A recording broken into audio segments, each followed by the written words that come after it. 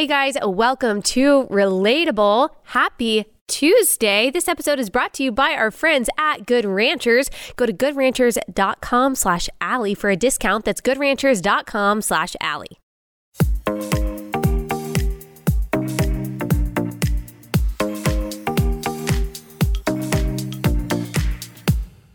All right, guys, I really missed you last week. I feel like I have been gone forever.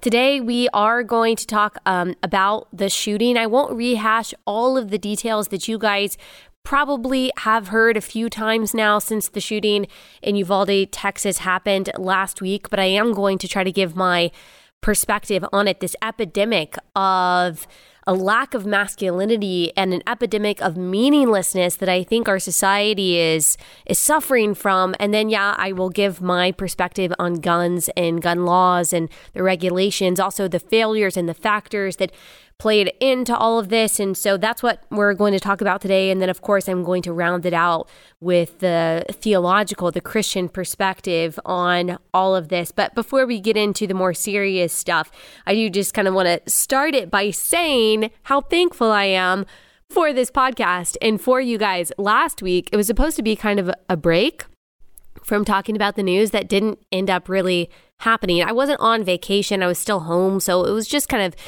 normal day to day, minus the fact that I wasn't preparing for the podcast and coming in. So I did kind of still get a break.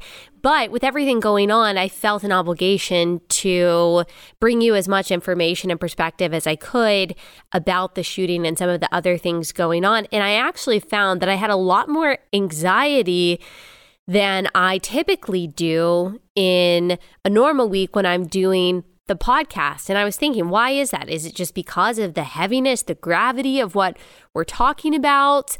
Or is it because I use this podcast as a way to externally process everything that's going on? So without the ability to talk to you guys about news stories and the issues of the week, I was kind of having to hold it all inside. Like I couldn't spill everything on Instagram, nor did I want to.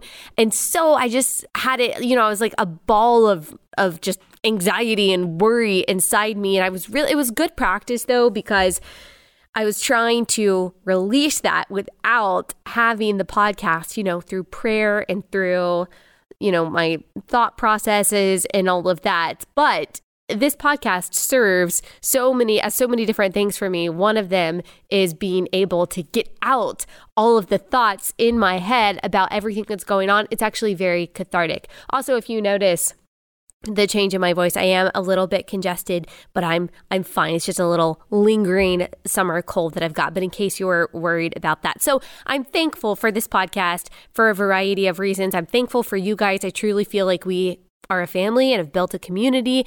And I went through some, I don't know if you would call it drama, but just some like back and forth conflict last week on social media. And I won't rehash it right now. And if you follow, you know what I'm talking about. And you guys were just really encouraging to me. And it can be really kind of demoralizing and discouraging when not only are you talking about just some of the most tragic and depraved and heartbreaking things and talking about the stories that we discuss, but also when there are disagreements among Christians, when you feel like you're at odds with Christians that you respect when it comes to political issues. That's what was happening last week. That can just be really hard. It can be really demoralizing. And you guys really buoyed me and gave me a lot of encouragement and shared the arrows, if you will. And I just appreciate that so much. So thank you guys for being who you are. I really did miss you. In a couple weeks, we'll be taking another break. I think that we will probably pre-record some episodes for that, but just taking another summer break. So just be ready for that. Oh, another thing this weekend is Young Women's Leadership Summit, Turning Point USA. I'll be speaking on Friday. If you're going to be there, would love to meet you. I think you can still sign up and get your tickets and make plans to go. You don't have to be technically a young woman. There's there's a broad spectrum there. But if you can go, there's going to be a lot of awesome speakers. This is probably my favorite event that I do every year just because it's amazing to be in the room with so many like-minded and energetic women.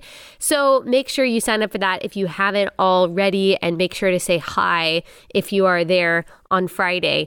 All right, one more thing that I wanted to say to just kind of start us off on a positive note before we get down into the nitty-gritty and the mud of what happened last week. I shared this on Instagram, and it was something I thought about. It's not a revelation because obviously I knew this, but it was something I thought about last week, having more downtime and more time to just do the mundane things of life, run errands, go to the park, all of that. And there were so many pleasant interactions that I had with strangers, which is normal when you go to the grocery store, when you go to the park, when you go to a restaurant, you talk to people that you don't know their background, you don't know their political leanings, you don't know what their reaction on social media was to the latest news stories, and yet you have this very pleasant conversation and you like the person. And it made me think about how different reality is from social media. On social media, you don't have the foundation of friendship or just liking the other person before you learn the thing about them that makes you really angry. You first learn about their political opinions, the thing about them that you don't like, and you don't have any kind of friendship foundation. You don't have any reason to give them the benefit of the doubt because you don't even know if you like the person. So you automatically, because of the opinion that you heard them articulate, think the worst thing about them. And I think that we have to consider that person that we think that we hate because they have that terrible opinion, which truly might be terrible, that if we met them in real life, if we saw them playing with their toddler at the park and you struck up a conversation and you talked about the things that you have in common, that you would probably really like that person. That person probably isn't terrible. They're probably not mean-spirited. They probably don't lack empathy and compassion. They could be totally wrong on that particular thing, but you probably wouldn't hate them. Like, I sometimes think, if I didn't know anything about AOC's politics and we just saw each other and, I don't know, we sat by each other on a plane, we would probably have a lot in common, and maybe, I don't know, this might be too far, but maybe we would become friends or something like that. I think about that often, and maybe, and I'm totally speaking to myself too, we should have that consideration before we respond to someone or talk about someone on social media, that they are a human being, that if we met them in person as a stranger, we would probably like them. And we have to remember that friendship in the real world gives us a foundation that makes it easier to disagree in a way that still ends in reconciliation in love, because you had everything leading up to that disagreement where you shared a lot of things in common and that person is not terrible. And so we should consider that, I think, before we judge too quickly on social media, before we try to malign someone's motives or character. They probably are a pretty good person. They just happen to really disagree with you. And I am preaching to the choir because I certainly don't always consider that when I see someone's bad opinions on social media and respond. So just a lesson from Allie's break last week that I think we all, me included, need to apply. And before I get into this, I am going to take a pause and tell you about our first sponsor, but this does loop into what we're talking about today, because I do think America is uniquely divided in the world. I think we're uniquely partisan. I think we're uniquely vitriolic. I think that we are uniquely emotional. We are uniquely online. And I think that causes a lot of the violence and a lot of the vitriol and just a lot of the hatred and resentment and fieriness of the debates and the discussions that we have, that then does kind of lay the groundwork for some of the tragedies that we have seen recently, including the tragedy that we saw last week. So before I get into the details of that, let me tell you about our first sponsor, and that is StartMail. So free email services like Gmail and Yahoo aren't really free. You might think they're free because you're not paying a fee every month, but you're paying with your privacy. So internet giants like big tech bank on exploiting your data by selling it to the highest bidder. So your business plan that you've emailed about or is in your Google Doc. Google has that. Your medical records, Yahoo can sell them to drug companies. Isn't that insane? Like, if you read these privacy policies in some of these email services, you can see that they really don't care about hiding your data at all. That is how they allow you to use your services, their services for free, by selling your private data to companies that want it. And that is why StartMail is so unique and so important. It helps us feel safe when we are emailing. It keeps email private. Period. Every email can be encrypted. When you delete an email in StartMail, it is gone forever. It's seamless. You can easily transfer all your current email data. There's no starting from scratch. It's backed by the most stringent privacy laws in the world. You get unlimited anonymous aliases. This feature protects your main email address from spam and phishing attacks. And you also don't have to worry about StartMail, getting kicked off a server because they use their own server. So there's just a lot to love, and it just gives you another feeling of security. My husband has been using his StartMail account, and he really likes it. Now he uses that exclusively just because of the privacy that it offers. You don't want these companies to have your banking information and your business plans and your health information. You just don't want these companies to have that. You cannot trust them, and that is why you need StartMail. So start securing your email privacy with StartMail. Sign up today and you'll get 50% off your first year. Go to startmail.com/Allie. That's StartMail with a T, START mail.com/Allie for 50% off your first year. Startmail.com/Allie. Okay, so for those of you who you maybe didn't tune into the news last week, you just tuned into Relatable for the news, I do want to make sure that I give you guys some context and some details about what went on without rehashing it too much and in too much detail for those of you who were paying attention last week and you have already heard everything that happened summarized and analyzed quite a few times. So in summary, an 18-year-old killed 21 people last week in Uvalde, Texas, 19 children, 9 and 10-year-olds, and 2 teachers. And one of the most tragic stories that I heard come out of all of this is that the husband of one of the 2 teachers who was murdered, he suffered from a fatal heart attack the next day after she died, and they leave behind 4 children. Can you imagine the trauma that those kids are going through? The heartache, the heartbreak. I pray to God that they have community. I pray to God that Christians would surround them and would take care of them and would meet their needs. There is a GoFundMe for those children. I hope that those funds take care of all the needs that they have. But gosh, their needs go so far beyond financial. They're going to need emotional support. They are going to need probably years of counseling. They are going to need the church to show up for them. They are going to need people to stand in as their parents, as their protectors, as their providers. I am so saddened for those children. I'm saddened for all of these families. I mean, can you imagine the parents who are waking up today hoping that they can just pinch themselves, that someone will just shake them and they'll wake up from this nightmare, who haven't even probably been able to process the fact that their 9 and 10-year-old babies are about to be buried. These parents are burying their kids this week. They will never talk to them again. They'll never hug them again. They'll never say goodnight to them again. I mean, it's hard for me to even keep it together thinking about that. I am so saddened for what this community is going through, for what these families are going through, what these parents are experiencing right now. Unless you've gone through it, I haven't. I pray that I never do. I pray that you never do.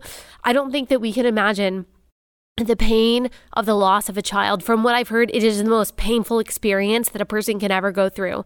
I mean, of course, losing your spouse, losing your parent, losing your friend is awful, but there is nothing, and I can just imagine it as a mom, even though I can't empathize with it because I've never been there.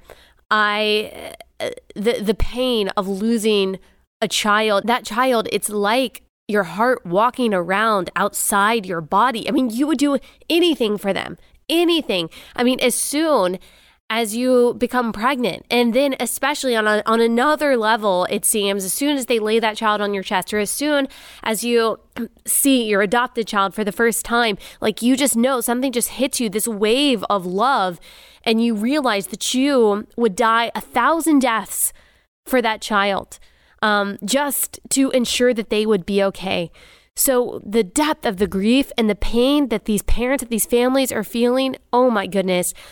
Again, we need to pray for them. We need to pray that the God of all peace would surround them, would fill their hearts, would comfort them, would be with them, that the community would come together, that somehow God would be glorified out of this. And that might sound strange to say, but God does use for good what Satan means for evil.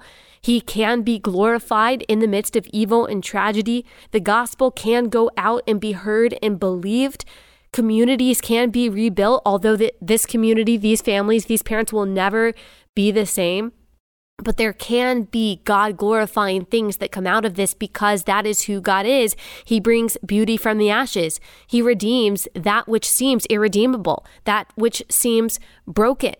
And so I pray that that's what God would do here. I do pray that the gospel would go out. That's, of course, the last thing that Satan wants. He wants evil to have the last word. He wants evil to rule. He wants wickedness to have the last say, both in this situation and eternally.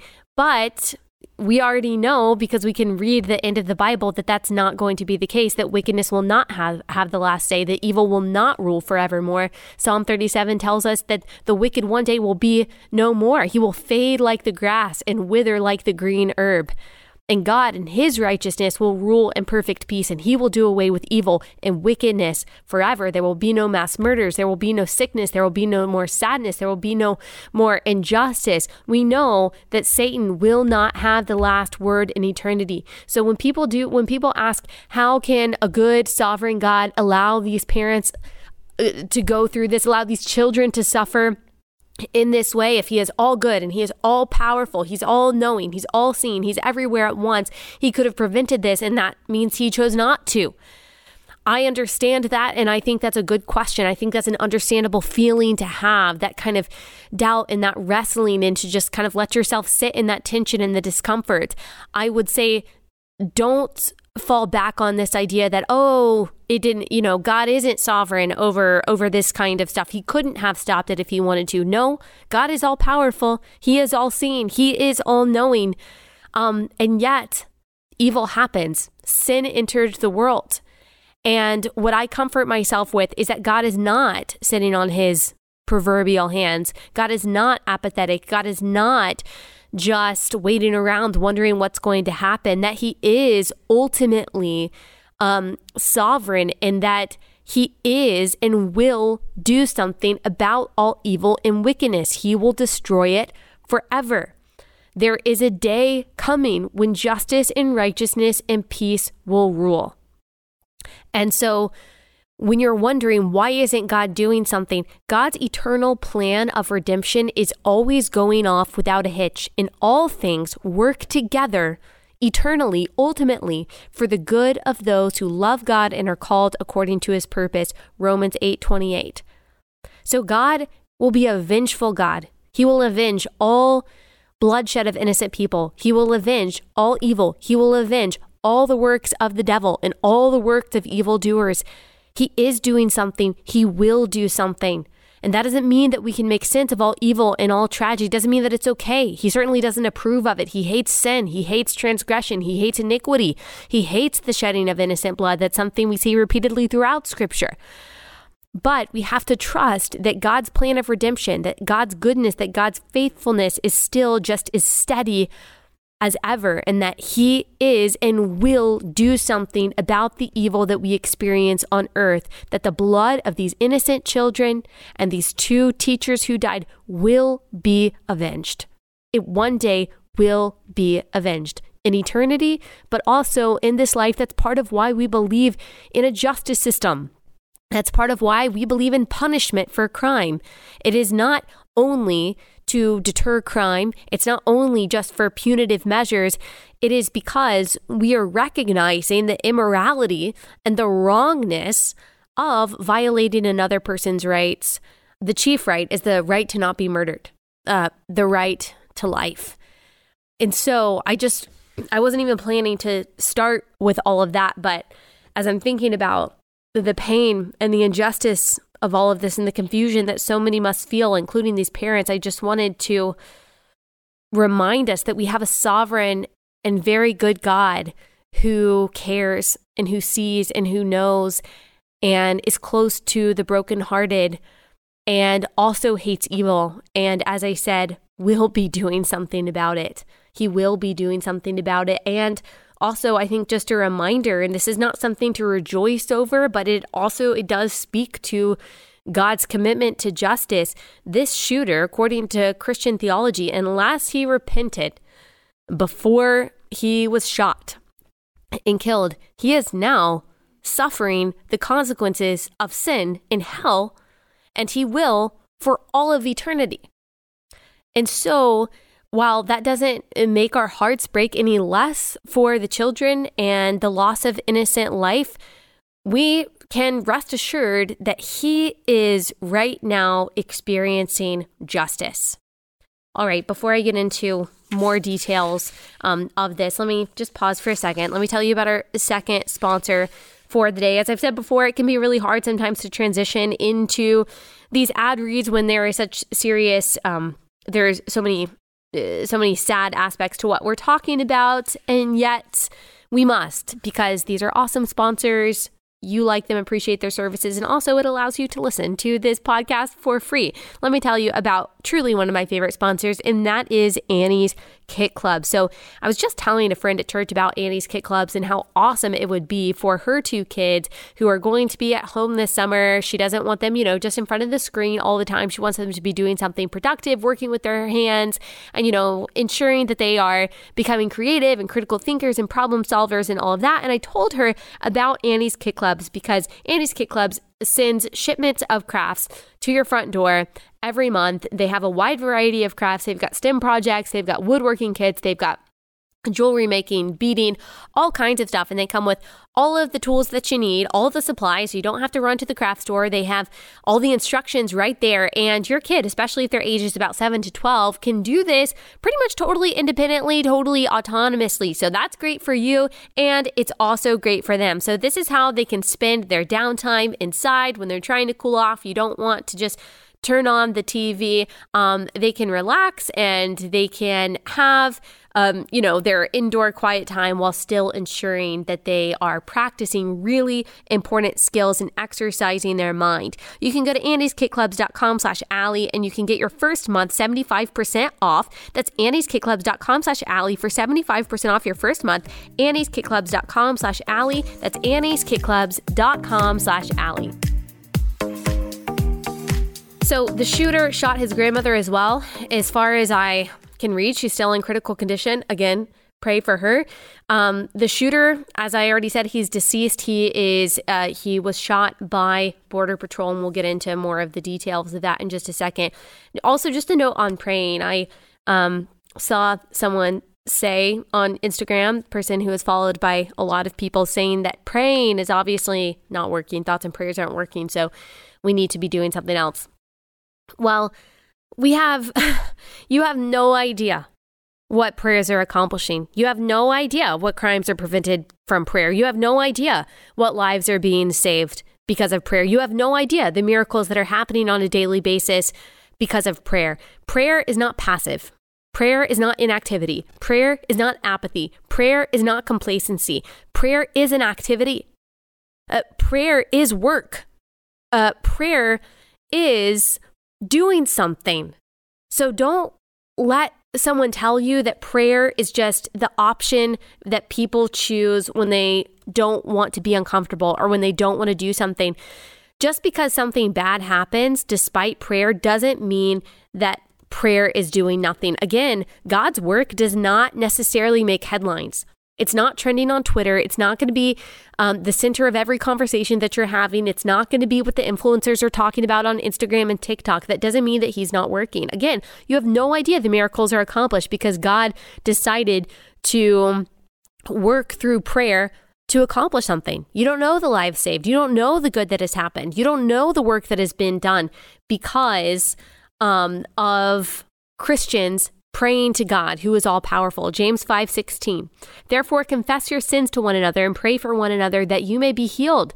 The prayer of a righteous person has great power as it is working. Shame on the person who calls herself a Christian, who says that prayer is just kind of some supplementary thing. Sure, you can do it because it might make you feel a little bit better, but it's not really accomplishing anything, not according to the God who created it, not according to the God to whom we are praying. The prayer of a righteous person, that means everyone who is in Christ, because he has given us his righteous. This is not some moralism, like you've done a list of good deeds, but the prayer of a righteous person, so the person who is in Christ, has great power as it is working.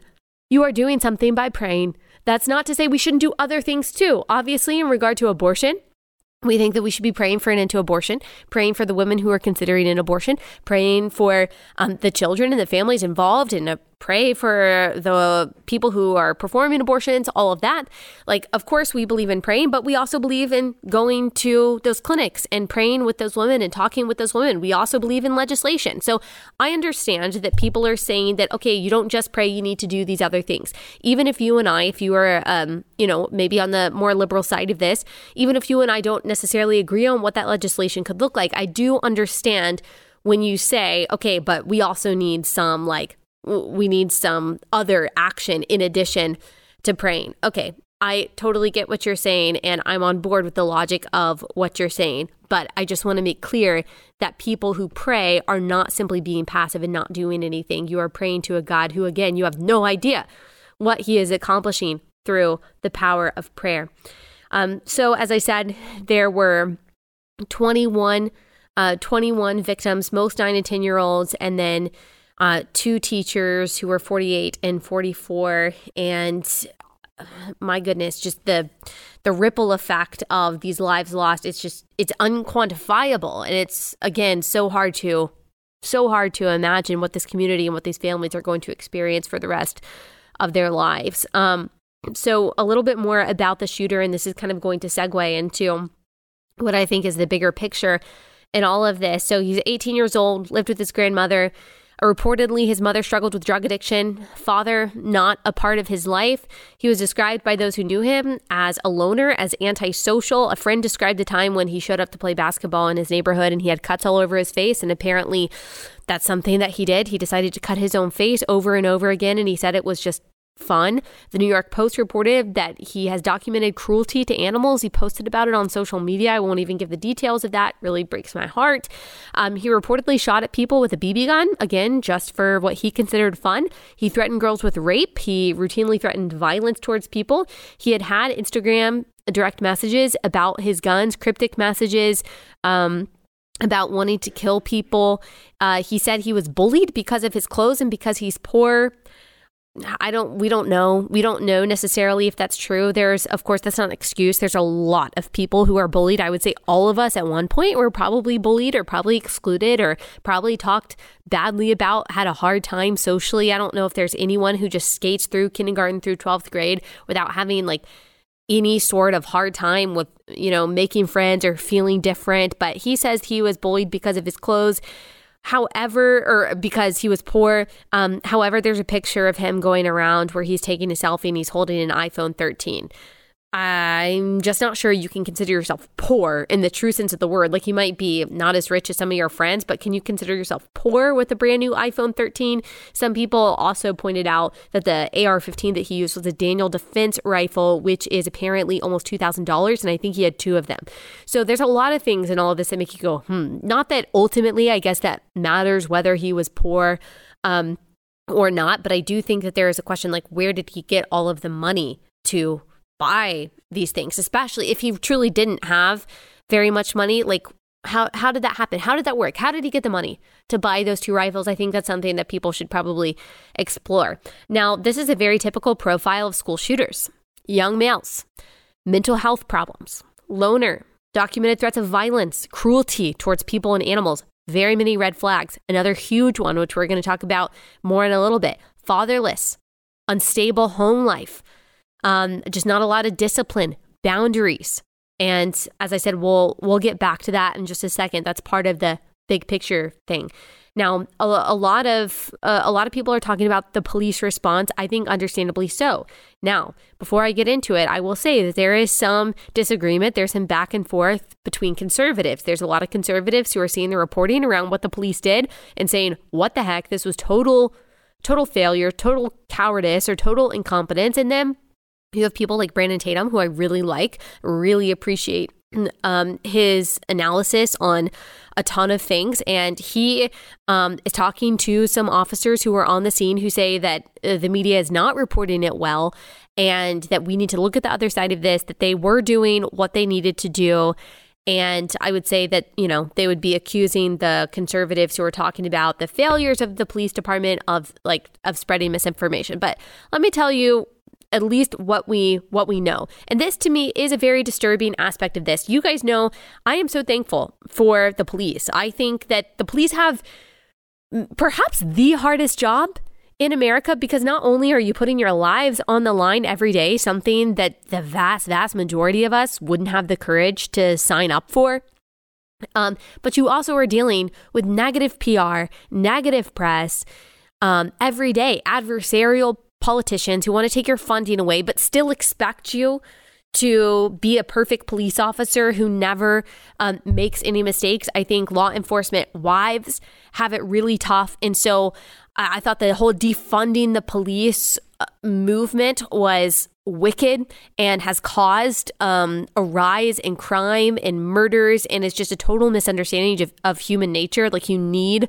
law enforcement, and the vast majority of officers are the bravest among us, and they are some of the most respectful and compassionate people that we have. So I'm very thankful for that.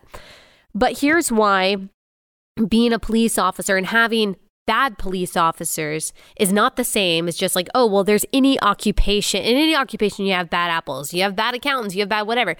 Well, it's not the same thing as just like having a bad apple teacher, because with police officers, you hold people's lives in your hands. So when there are bad police officers who are either cowardly or they're corrupt, then you're not just talking about, oh, someone didn't get a correct tax return, whatever it is. You're talking about someone dying unjustifiably because of a police officer's mistake. So police officers are held to a higher standard for a reason, because they hold people's lives in their hands. So I do think that there's some nuance in how we talk about that. But that said, you guys know how much I respect and I'm thankful for the police. In this case, from my perspective, what I've read, it does not seem like the police did their job well. I know there are other perspectives on that, but it's really hard for me to see them, because from what I'm about to tell you, it looks like they really dropped the ball and that lives were lost because of that. So parents and most of the media are saying the local police, the Uvalde ISD police force did not do their jobs. They didn't run into the fire as they were supposed to. And because of that, children died and these two teachers died. So it used to be protocol, apparently, for if there was a mass shooter or a school shooter, to kind of barricade the shooter, and then the police would create a perimeter until backup came. That used to be the protocol. That's no longer the protocol. And the Uvalde police, according to the New York Times, knew the new protocol.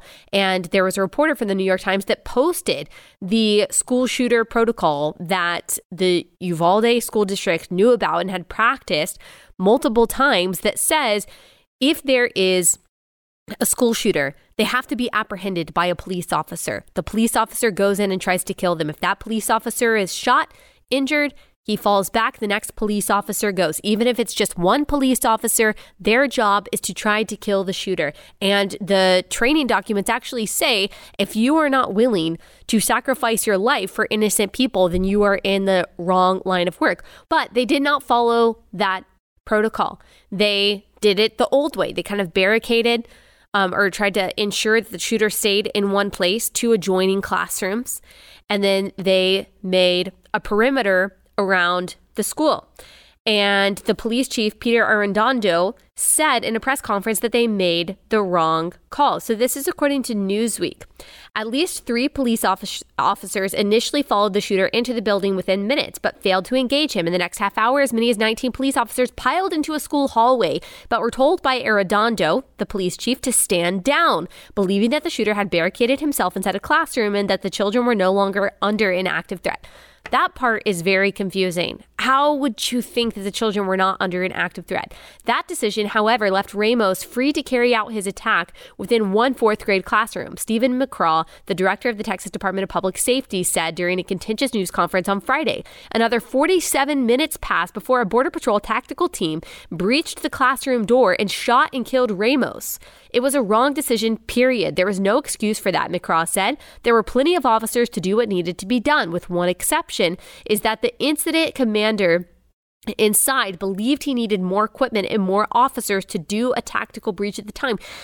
19 officers in the hallway, 1 officer for every child.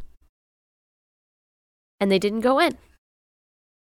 Students who survived the attack and parents who were kept outside the school have also reported feeling angry and betrayed by the police response. Police received multiple 911 calls from students who were inside the school urging them to please send police now and describing the carnage before them. In one instance, a 4th grade student and police were even responsible for getting one of his classmates shot after asking children to call out if they need help. So he said that the police who were outside of the room, I guess, yelled inside the classroom and said, call out if you need help. I don't really understand the logistics of that. And then one of the children did, and the shooter heard her, shot her, killed her. When the cops came, the cops said, yell if you need help. And one of the persons in my class said help, the student told local news outlets. The guy overheard as he came in and shot her. Parents who arrived at the school while the shooting was taking place also described scenes in which officers were standing around. Viral videos have since emerged showing police holding back family members while they begged and pleaded for them to do more.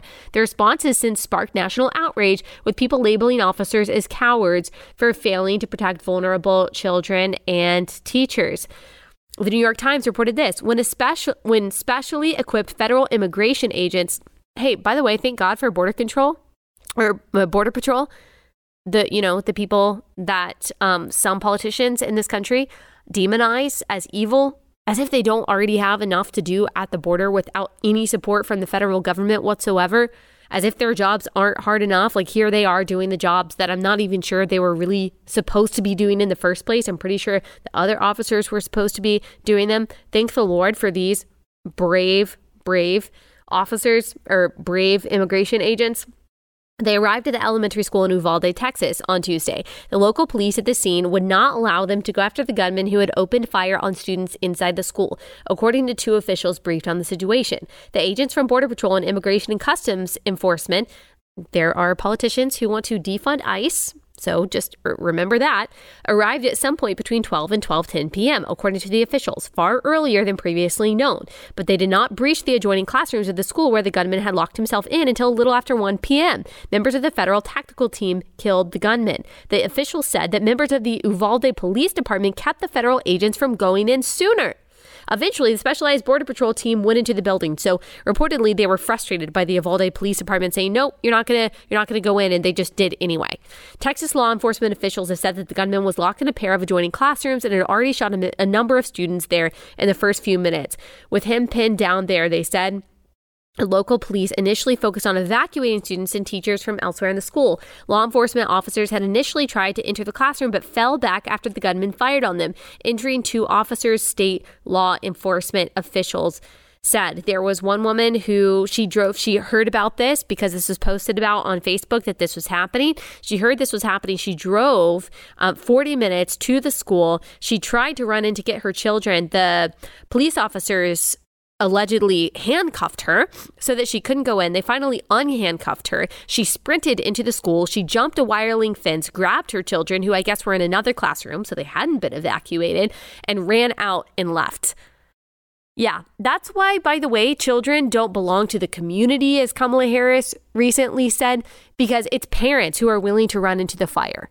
It's parents who care the most about our children, who are willing to die unarmed for our children because we love them that much. That's why children don't don't belong equally to everyone. They belong to their parents because parents have the best interest of their children at heart and are willing to sacrifice anything for them. So good job for that courageous mom. Can you imagine? I'm just trying to put myself in that situation. You think that your child might be being murdered inside and you have police officers tasing parents. Apparently that happened, holding them back, telling them that they can't rescue their kids and they're also not going in and rescue their kids. Nope. No, that's all I'll say. I'll leave that there. No. So there's a whole timeline, and I guess I don't know if I need to get into all of that. I've already kind of read that there was a long time that elapsed before kids were in there and rescued. I'm glad that he wasn't able to get out of the classroom and kill more kids, but man, these poor kids in these classrooms were just like fish in a barrel.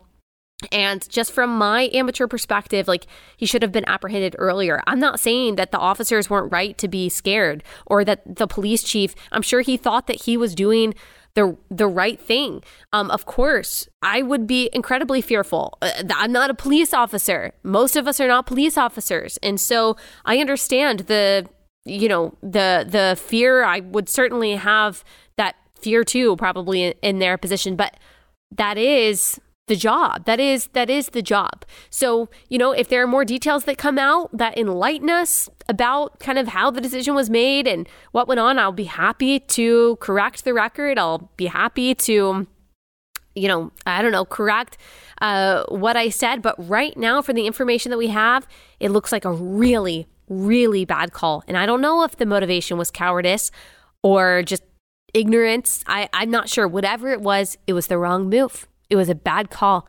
It was a deadly, deadly mistake. And now the families of these children will never be the same. All right, we'll talk a little bit about guns in just 1 second. Let me tell you about our third sponsor for the day, and that is Genucel. So there's only 2 more weeks left for Genucel's summer clearance sale. Now you can save over 60% on Genucel's most popular package at Genucel.com. Order today. Get Genucel's dark spot corrector to visibly reduce those pesky dark sunspots for free. The Genucel dark spot corrector uses special peptides to visibly reduce the appearance of dark spots, age spots, and yes, even sunspots. Genucel has been family owned and operated since day one. They know times are tough for all of us in a lot of different ways. That's why they have not and will not raise prices on their world-class skincare. That's pretty incredible. Most places that you see are raising prices, some because they feel like they have to, some just because they can, because so many other companies are raising prices. Genucel doesn't want to do that. They're not trying to exploit this moment, so they are keeping their prices the same. Sign up for Genucel's best-in-class rewards program at checkout for an extra 10% off your order, and you'll also receive a complimentary gift set. Go to Genucel.com/Allie for 60% off. That's GENUCEL.com/Allie. Right now, every most popular package includes Genucel's immediate effects for results in as little as 12 hours. Go to Genucel.com/Allie. That's Genucel.com/Allie. All right, so let's talk about some of the other factors and failures that played into this. We already talked about the police response, and we noted before that he had some documented mental health issues. That should have been a red flag. Those should have been documented, recorded. He should have received help before he was able to go buy a gun. He did buy the guns legally. He passed a background check. In Texas, you just have to be 18 in order to purchase guns. You do have background checks on gun purchases made at gun stores. And so he passed the background check. He bought these guns legally.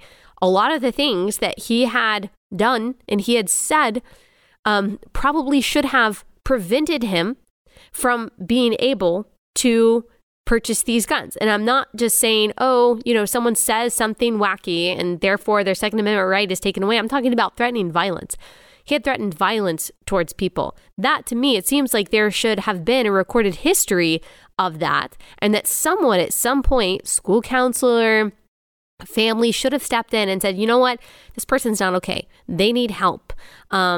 We don't have a very good system in the United States to help people who are a threat to themselves and a threat to other people. And part of that is understandable because you don't want to swing too far in the direction of institutionalizing everyone who is different or who says something that is offensive. I mean, we do have a First Amendment in this country. You are allowed to say things that people find offensive. And so you don't want to go too far in that direction. And obviously, I saw some conservatives saying, oh, we need to bring back mental institutions. All right, I understand.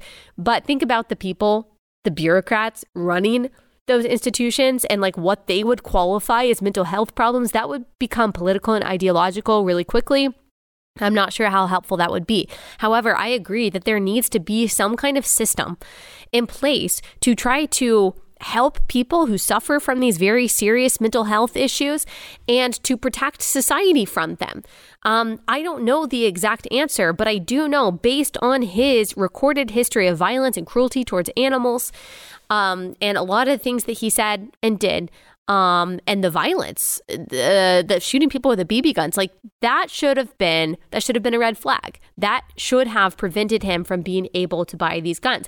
Now, he also broke lots of Texas gun laws. You have to be 21 to carry a gun in Texas. He was not 21. The school is a gun-free zone.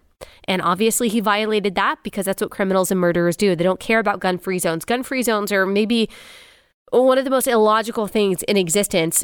So he broke those laws. He chose a soft target, the school being a gun-free zone, just like the guy in Buffalo who allegedly said that he chose that area because he knew that people wouldn't be armed. That's what this school shooter did. Schools are soft targets because they are gun-free zones. The only people who care about gun-free zones are the people who are not going to use a gun to murder people in the first place.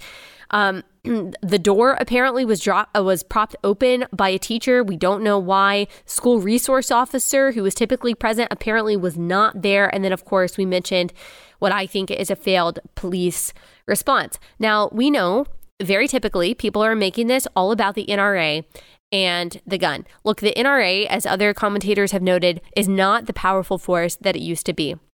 The gun lobby in the United States are really just constituents. They're really just people who own guns. The NRA filed for bankruptcy, I think it was last year or the year before, so they don't have the political sway that they once did. Yes, of course, you have Second Amendment supporters, and we have a Second Amendment, okay? So people have a constitutional right to own a gun in the United States. The guns are not going away. We have more guns in the United States than we have people, and you can lament that, and you can talk about the problems with that if you want to, but that's the fact. So if you are suggesting that the answer to this problem is that we confiscate people's guns or we ban the sale of guns, then I'm sure that you are sincere. I'm sure that you're sincere. I won't question your motives, but you are not serious. You are not adding any kind of serious contribution to the conversation because that's not feasible.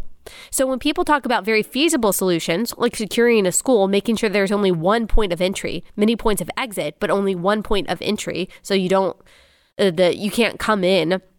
There are doors that go out, but you can't actually open them from the outside. One point of entry, armed guards at that point of entry, ensuring that the schools are secure with not just cameras and possible metal detectors if you need that, but also armed guards so they are not soft targets. I don't think that we need them to be gun-free zones. Again, completely illogical. When you suggest those things, the security of school, you're told that you don't care enough, that you're not looking at the real problem, and then you're mocked and you're scoffed at and you're condemned and you're told all the reasons why that doesn't work, that kids are going to feel like they're in a jail. Look, we protect concerts, we protect athletic events, we protect Congress, we protect state legislatures, we protect Hollywood award shows and celebrities with armed guards.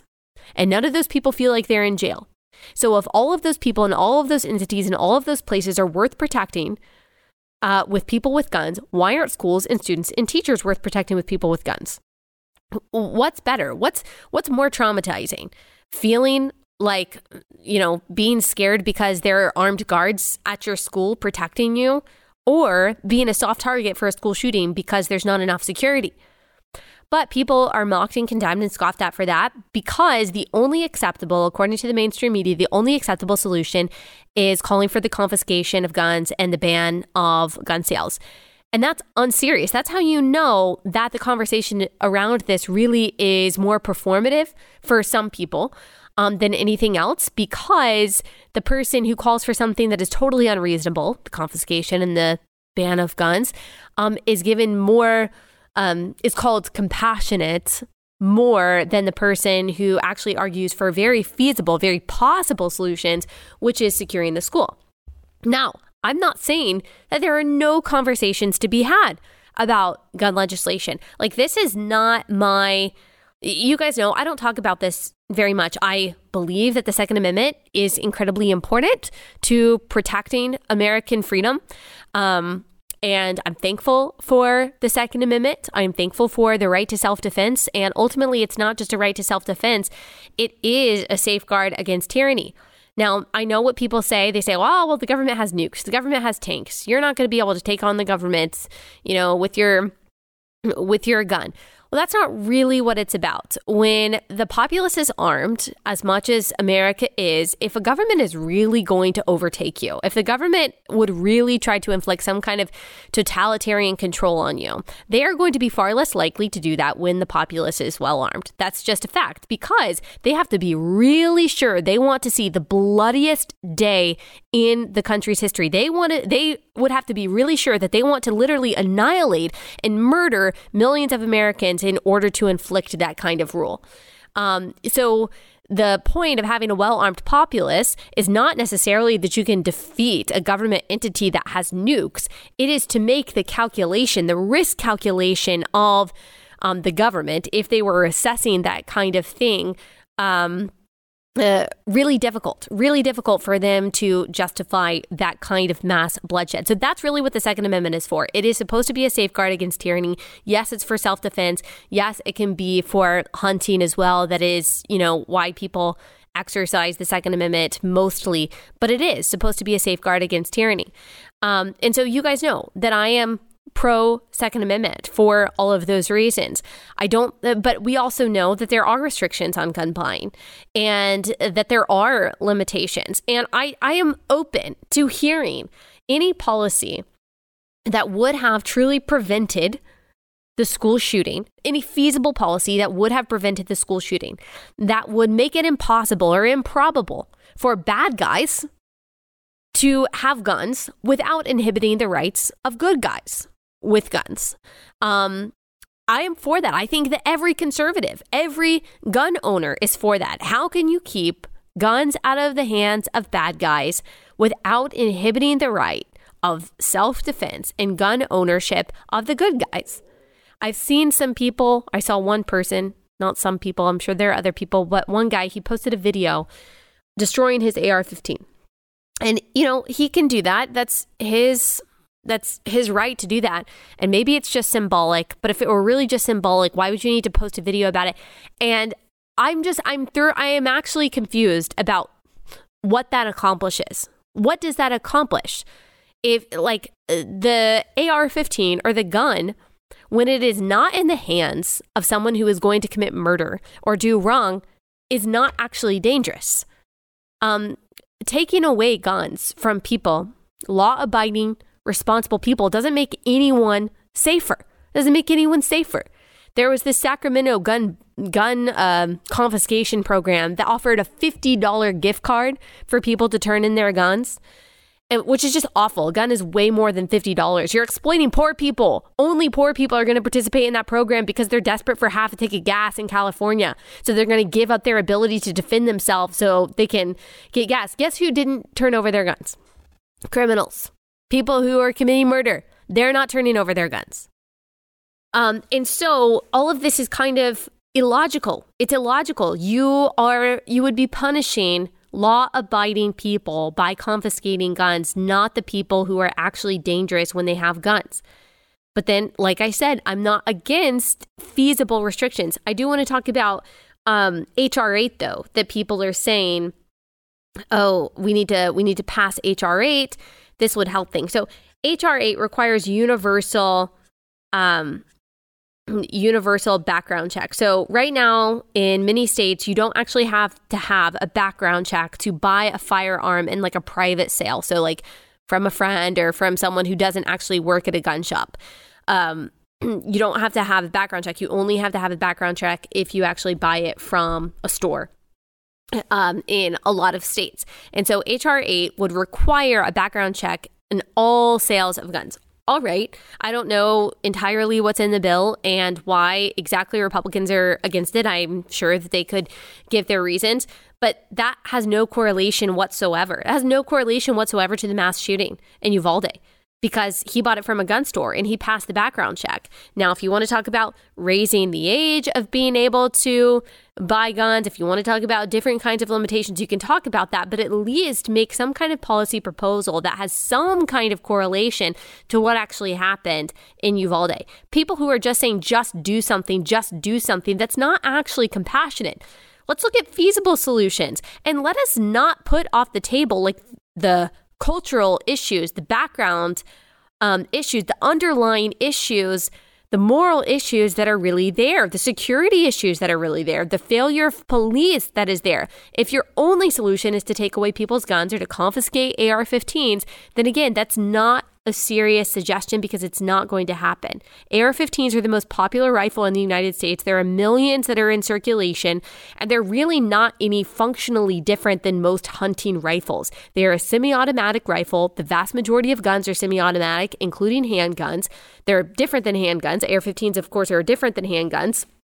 The reason that they're used is not necessarily because they are more lethal than any other long gun. They are more lethal than some other kinds of long guns, but they are mostly used, gun experts say, because of the copycat effect and also because of how they look. So they're a semi-automatic rifle. When Kim Kardashian says that we need to get rid of semi-automatic guns, she has no idea what she's talking about. Almost all guns, again, are semi-automatic, including handguns. When Biden says that we're getting rid of like 9mm, I mean, again, you're talking about most handguns that are used for self-defense. And so, again, we have to bring feasible solutions to the table. We have to have some kind of like knowledge of guns. There is no, AR doesn't stand for assault rifle. It stands for Armalite. There is no one definition of assault weapon. That's why it's really difficult to actually ban assault weapons, because no one has a specific definition of it. A lot of the policy proposals being put forth are either just like not going to happen because we have so many guns in the United States, or they have no correlation to the mass shootings. So I am not against having conversations about legislative solutions in addition to some of the other moral issues that we're talking about here. But like, again, they have to have some kind of grounding in reality. Just clamoring to do something, just yelling at the sky that you want something to be done, that's not actually compassion, and it's certainly not wisdom. All right, let me read you our last sponsor for the day, and then I've got a couple more things to say. So that is Good Ranchers. You guys are probably going to be grilling out a lot this summer, and you need to make sure that you've got great meat to grill. Right now, Good Ranchers is giving away 2 free 18-ounce prime center-cut ribeyes to every person that uses my code Allie. That's over 2 pounds of prime ribeye steaks just added to your order at no cost. With Father's Day almost here and summer stretching out before us, what is not to love? This is not the time to wait. Claim your ribeyes today before they run out. This is a limited stock item. First come, first serve. You want to be the first when it comes to Good Ranchers. They deliver the best of American farms and ranches to your door. Make sure you take the time today. Right now, go to goodranchers.com/Allie. Use my code Allie at checkout to get your 2 free 18-ounce ribeyes. Start the summer off right with Good Ranchers. That's American meat delivered. The fact is that America has a high mass shooting rate, a high murder rate for the developed world, a high gun crime rate, not because of the number of guns, because gun ownership over the past 50 years, according to some data, it's gone down. In 2016, according to the Washington Post, it was the lowest percentage of gun ownership that we have had in 50 years. I think it dropped to 36%. It typically hovers around 44%. Other outlets say that it stayed basically the same since the 1970s. Now, with population growth, that might mean that there are more guns, but the percentage of gun ownership really has not increased over the past 50 years. And yet, depending on the definition of mass shootings, the mass shootings have increased. And so it doesn't really make logical sense to say that it's the prevalence of guns. Also, if you look at the data on the highest homicide rates in the United States, there is not a correlation to the states with the highest number of guns, the highest gun ownership. The most gun ownership in the country: Montana, Wyoming, Alaska, Idaho, West Virginia, Arkansas, Mississippi, Alabama, South Dakota, and North Dakota. The highest murder rates: Mississippi, Louisiana, Alabama, Missouri, Arkansas, South Carolina, Tennessee, Maryland, Illinois, New Mexico. The lowest murder rates include Idaho, Maine, Vermont, New Hampshire, Utah, Iowa. These states have some of the laxest gun laws in the country. And so it's just not incredibly clear that lax gun laws cause more homicides or more gun crimes. Actually, there's no data that's really showing that. And there's not really strong data that's showing that there is a relationship between high gun ownership in a state and high gun violence. There's just not a whole lot of strong data when it comes to that. What there is strong data for, and we'll kind of close out on this. There's more that I have to say, but we'll have to continue this tomorrow. What there is strong data for is that fatherlessness is causing an epidemic of violence, especially among young men. My friend Samuel Say wrote this incredible article on his blog, and he talked about some statistics. He said 63% of teenagers who commit suicide are fatherless. 72% of adolescent murders are fatherless. 75% of adolescents in rehab centers for drug use are fatherless. 60% of rapists are fatherless. 85% of teenagers in prison are fatherless.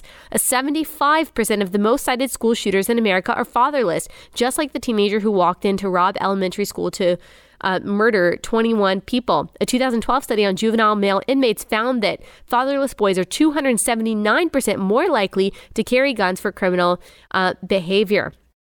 And then he goes on to say that he was in 20 fights. Samuel Say was in 20 fights before he was 18 years old. He also grew up without a dad. That is part of the profile of most of the young men who commit violence. That, and not only did they not have a strong male figure in their life, there's also an epidemic of the demonizing of healthy masculinity. Look, there is nothing more dangerous in the world than a young man who is idle, who has nothing to live for, nothing to do, no one to fight for. Men were created for good, honorable fights, to defend and to provide for their family and community. When we are taking that away, when we are inundating younger generations with instant gratification, when we are exchanging reality for virtual reality, when we are exacerbating the mental health issues that already exist by pulling them into virtual learning, by isolating them, by addicting them to social media and technology, we are making matters worse. On top of all of that, we are dealing with not just a crisis of fatherlessness and meaninglessness, but also godlessness. And I know people will say, well, other countries aren't Christian and they don't deal with the same problems that we have, so it must be the guns. Look, America's decline in religious affiliation and community-centered activities we've experienced a very quick, precipitous decline. It hasn't been something that has slowly happened over time. It has happened very quickly over the past 20 to 50 years, and we haven't been able to keep up with the change in morality and the values and the loss of identity and purpose that we have experienced as a country. On top of all of that, as I said at the beginning, we're very political. We're very vitriolic. In somewhere like the UK and a lot of countries in Europe, they just don't have the same kind of division and rhetoric and politicization that we have as a country. And really, America has always been like that. So why does this happen in America? I think some of those characteristics are a part of it. I'm not going to say that the prevalence of guns has absolutely nothing to do with it. Obviously, that's a commonality in mass shootings. So I'm not going to say, oh, that has absolutely nothing. Access to guns has nothing to do with it. I just think that we've always had access to guns, but now we are dealing with a crisis of immorality and meaninglessness and purposelessness and godlessness that has happened so fast, and fatherlessness that has happened so fast, and our young men are bearing the brunt of it. They're bearing the brunt of it. They need mentors. They need help. They need hope. They need purpose. They need good fights to fight. When we demonize the family, as so many groups have, including Black Lives Matter, who said that they want to disrupt the nuclear family and want nothing to do with fathers. When we disrupt the family, no-fault divorce, separating sex from marriage, separating procreation from sex, like we take away the foundation of any healthy, values-centered society. And unfortunately, we are going to continue to bear the consequences of that And not only that, the mental health problems that we have cannot be treated by the psychology industry today because it has been so inundated with an ideology that actually demonizes masculinity and demonizes the Christian values, like being made in the image of God, that actually help and heal some of the fractures that we are experiencing today. So we have a lot of problems. America has a lot of unique problems that all speak to this. This particular instance had a lot of unique problems and failures and factors that played into it. And again, I'm not against talking about the gun issue. I'm not. But we have to bring all solutions to the table and reason together. One thing we know for sure is that the fatherlessness in the Bible are a category of vulnerability. They're a category of oppression. So we as Christians need to ask what we are doing to run into the fight for them, to mentor young men, to try to create meaning and cultivate purpose for the men in our communities. How are we bridging that divide and building friendships and creating mentorship and discipleship for this group that is the common demographic in all of these situations? And then also, how are we infusing hope and infusing kindness, even while speaking the truth as passionately as we can, into every sphere that we occupy? And I think that, that's for all of us. That's for all of us something to kind of take home and apply for ourselves. And again, don't think that love and that prayer doesn't have great power, because it absolutely does, even if there are political aspects to consider in all of this. All right, I know that was kind of a rushed ending, but that's all I had time for today. We'll be back here tomorrow and Thursday with other good stuff and some good interviews that I know you guys are going to enjoy and hopefully will be an encouragement to you. All right, we will be back here tomorrow.